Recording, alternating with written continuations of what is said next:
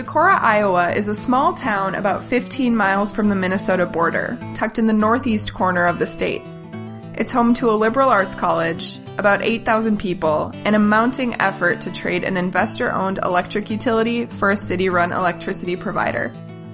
A group of locals is leading the municipalization push under the banner of Decorah Power, picking up support from large energy customers and local officials along the way. There's still plenty of ground to cover, but the group is currently awaiting results of a feasibility study and building community support for an energy future that favors the local economy rather than a monopoly utility based 150 miles away. Andy Johnson, Joel Zook, and Larry Grimstad help run Decorah Power. They recently spoke with John Farrell, who leads the Energy Democracy Initiative here at the Institute for Local Self-Reliance, about their vision and why it makes sense to move forward now. This is Local Energy Rules, a podcast sharing powerful stories about local renewable energy. Andy, Larry, and Joel, welcome to the program. Thanks, John. So, Andy, I just wanted to start a question for you. We spoke again about a year and a half ago about the Winneshiek Energy District.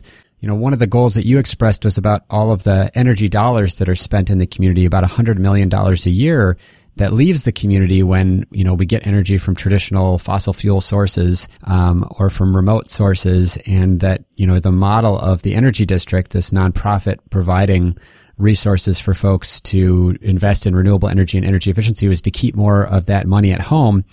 And now you've got this new effort here, Decorah Power. You've got this conversation about Decorah forming a municipal utility company. What was it that made it feel like this was necessary to consider how the city might have to take over its electric company in order to push forward this goal of local energy control and local energy dollars? First of all, the $100 million is a very rough estimate, but that also is an estimate at the county level, which is much broader, of course, than the community of Decorah. Decorah is the county seat here for Winneshiek County, but more energy is used countywide, including a great deal of agricultural energy, which we do work on at the Energy District level. Efficiency and renewables with farms, a great deal. So the number is smaller for Decorah, but for Decorah, as with the rest of our efforts over the years, as the Energy District has worked pretty hard in engaging community and actual customers and energy users on both efficiency and renewables, we have run into many roadblocks that many others around the country have also run into in trying to keep those dollars local, because we can invest in efficiency and we can invest in renewables, but these movements aren't just about going green. They also are about the economic impacts big time. And as we all know, in rural areas, keeping dollars local is oftentimes about ownership. And so many of the roadblocks we've run into in working with clean energy over the years have to do with incumbent utilities, which have business models built around ownership and profiting investors. And that's not wrong necessarily. That's part of what our market economy does. But then communities can start to wake up and say, wait a minute, we will have a lot more cash sloshing around in our local economies and a lot more jobs drawing from that if we can keep those big-time dollars local. And to keep big-time dollars local, we need some pretty big-time local ownership. The Decorah Power is a local citizens group that grew out of much of the work of the Energy District and conversations around keeping dollars local and focusing on the local electric grid and realizing that municipal electric utilities are ubiquitous and consumer-owned utilities are a model that's proving to be very valuable to a lot of communities, and let's take a look at that. The emphasis being on, let's take a look at that. We're not really in campaign mode or advocacy mode yet. We're doing a feasibility study and a speaker series and helping the community engage and learn whether this is an opportunity worth following. So tell me a bit about the feasibility study. This is kind of your next step, is to do an assessment of would it make sense for Decorah to form a municipal utility. And there's some models for this in other places. In Minneapolis, we had what was called an energy pathways study that was done by the city to sort of look at, in pursuit of its climate and energy goals, what the different options were, including municipalization. You, of course, have Boulder, Colorado, which has been on this road of municipalization for half a decade at this point, but started with this feasibility study. What would be in that study, and is it moving forward? Yes, it is moving forward. We actually, earlier in the year, had some great help from technical and legal folks in Iowa that know how to do these things, and we put out an RFP nationwide, had a number of good proposals, and picked a firm called NewGen, and they started the feasibility study in August. It will be completed this calendar year, and so that's kind of the process and timeline, along which we're also engaging the community again with the speaker series and a bunch of public meetings. The feasibility study itself is looking essentially at a few basic things that would be required by Iowa code if we then take a proposal to the utility board requesting that exclusive service territory, because in Iowa, like many states, we are regulated monopolies essentially, and the utility board makes those decisions. And so the study needs to look at a few things that include infrastructure mapping and then valuation. So what would it cost? Because if the utility board granted the community this territory, the community would need to buy out the infrastructure. That's the way it works in Iowa. And so, of course, the utility would probably set one price and the community would set another. And our study is taking a very close look at the infrastructure that's here and trying to use the methodology that the board has set up in the past. And then, of course, also big parts of that are energy market access. If we were to take over the utility, where would the energy come from? Clearly, we all have many goals for going clean and green and locally owned, but building out those renewables and the storage and the various aspects that the opportunities suggest are there would still take a long time. And so we would be accessing existing regional energy markets, and we need to make sure we can afford that and how that would work. And then the business model side that goes along with that. Put together the buyout costs, the debt you have, the income, the sales you expect. Is this economically viable, essentially, to run as a municipal utility business without costing the taxpayers more money? So those are the key aspects that we need to get a pretty good handle on. It was sort of interesting in one of the stories about the feasibility study. I was struck by the fact that it didn't sound like the city itself was putting up the money for the study, that you managed to do that through your nonprofit, Decorah Power. Is that right? That's right. So all these conversations that have been happening for a couple of years around, is this an option, is it not an option, also had to do with the fact that the incumbent utilities franchise agreement, investor-owned utility franchise agreement with the community of Decorah, expires in 2018. So the conversation came to a head and say, well, if we need to look at this, we need to look at this now. A citizens group formed and said, we really want to look at this. And this is coming on the heels. There's context here because there's also a fiber utility in the making here, and the community voted on that over a year ago, and that was strongly positive. So in that context, the citizens group formed to look at the electric utility, went to the council and said, you all are aware that the franchise agreement expires next year. The utility incumbent is already asking for some renewal, and essentially we're saying there's an opportunity here we'd like to pursue, but we can't do that if a franchise is about to be signed, and so we're offering to raise money and not cost the city for the feasibility study. There would be cost to the community down the road if an application is made to the utility board, but initially, for a feasibility study, the citizens said, we will raise the money if you, the city, will agree that this is worth pursuing and essentially place a moratorium on franchise negotiations. The city did that and went a little further, actually, and said, okay, we won't negotiate franchise with the incumbent utility through this year. We'll authorize Decorah Power, the citizens group, to conduct the study, and we'll appoint a city liaison to be part of that process. A council member is then part of Decorah Power and following that just to keep the council updated. So they're very interested. And Decorah Power said, look, we don't want to start asking the taxpayers of Decorah to pursue another effort like this, and we have many efforts, great efforts going on, without being able to give them better information about what the real costs and benefits would be. So that's our first step. I think it's great that the franchise agreement is this timely hook, just like it has been in Minneapolis. I've talked to some folks in Miami-Dade County down in Florida. It's something I wish more communities were aware of. There are hundreds of cities and towns in Minnesota, for example, that have these franchise contracts with utilities that expire usually every 15 to 20 years. And it really is a great opportunity to push forward a discussion of are we going about this the right way, or is there an alternative that might make more sense? One question I wanted to ask is, you mentioned a little bit about the business model and kind of the dollar flows and control that comes from having Alliant Energy, this, Madison-based utility serving Decorah and the surrounding territory. What were some of the reasons why folks who are now part of Decorah Power or in the city were frustrated with Alliant? Presumably we're not just exploring this option because it's financially or economically worthwhile, but I assume that there were also some problems maybe pursuing that vision of local energy production that weren't possible because of what the utility was doing. Some of that comes from renewable energy efforts and consumers wanting to build and own distributed generation, solar, but also otherwise. Luther College in town here has a large wind turbine. There's a a large amount of interest in distributed generation and energy efficiency. Even just on the energy efficiency side, though, before we talk solar, which is always sexy, we've been promoting the Energy District, has been doing energy efficiency technical work here in town with customers for 7 years. And, Iowa has very large ratepayer-funded energy efficiency programs, but the investor-owned utilities, Alliant, Mid-American, and Black Hills, refuse to open those programs to local energy auditors, just as one example. So now, over the last 10 years, community colleges and others have trained energy auditors across the country, and Iowa is no exception. And most of those technical personnel are finding they're locked out of programs like these because the utilities like to really have a tight grip on what they do and who does what, when, where, and how, and of course where the money flows. And so we have a number of local energy auditors that would love to do some of that work locally and have been locked out. And on the solar side, we have higher rates of solar adoption per customer, probably in the Decorah area, than just about any community in the Midwest. It's still just the tip of the iceberg. And folks are realizing that even just reaching that tip of the iceberg of locally owned solar is already starting to see repercussions from the utility saying, wait a minute, that's too much on that circuit. Wait a minute, we'd like to go away from net metering.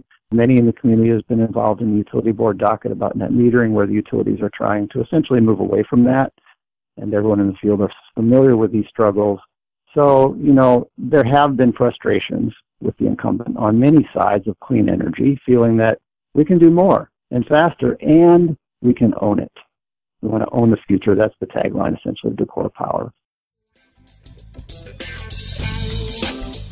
Hey, thanks for listening to Local Energy Rules.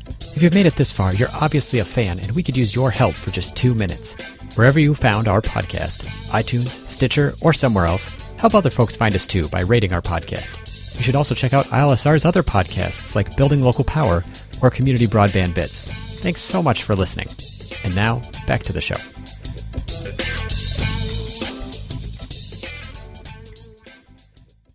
One question I would have is in terms of the feasibility study and examining the municipal utility. In Minneapolis, for example, we ended up with what is sort of called a clean energy partnership between the utilities and the city. So the city opted not to go ahead with forming a municipal utility, which is unfortunately rather time-consuming and expensive process, even if it's worthwhile in the long run. Do you feel like right now you're just in the information gathering stage? Would you feel if Alliant wanted to come to the table and offer to work more cooperatively with the city that would be a good outcome? How are you feeling about where you're at in the process?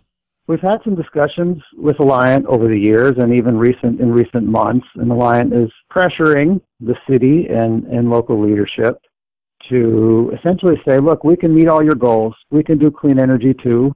We already do a lot of energy efficiency. Like I just said, they do it in ways that don't always open doors, that often close doors to local businesses and professionals.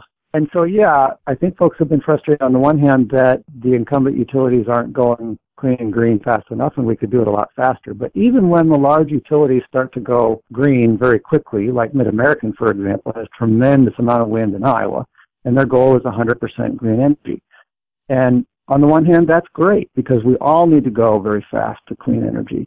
But on the other hand, and we've said this multiple times in dockets at the Iowa Utilities Board too, big renewables are good, but not to the preclusion and exclusion of consumer, customer, and community-owned renewables. Don't lock everyone else out. It's a new energy world. The grid is by default becoming a two-way grid, and communities everywhere are realizing that when you have local ownership, this is the same as a shop local. Every chamber of commerce knows and runs campaigns about shop local.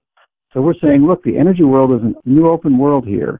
We have opportunities to shop local, to own that infrastructure increasingly. And when we do that, large amounts of cash start moving around in our communities. And that's one thing that Alliant has stated clearly in the conversations. They said, look, we can go green, we can do efficiency, all of this, but when we start talking about local ownership, that's one thing we can't do, because then we're saying we would like to own and manage the grid and the energy infrastructure. So maybe to Larry or Joel with Decorah Power, maybe give me an example or two of what you'd like to see happen if you're successful, whether or not that means forming a municipal utility or that Alliant finally agrees that community ownership is something that can work with their business model.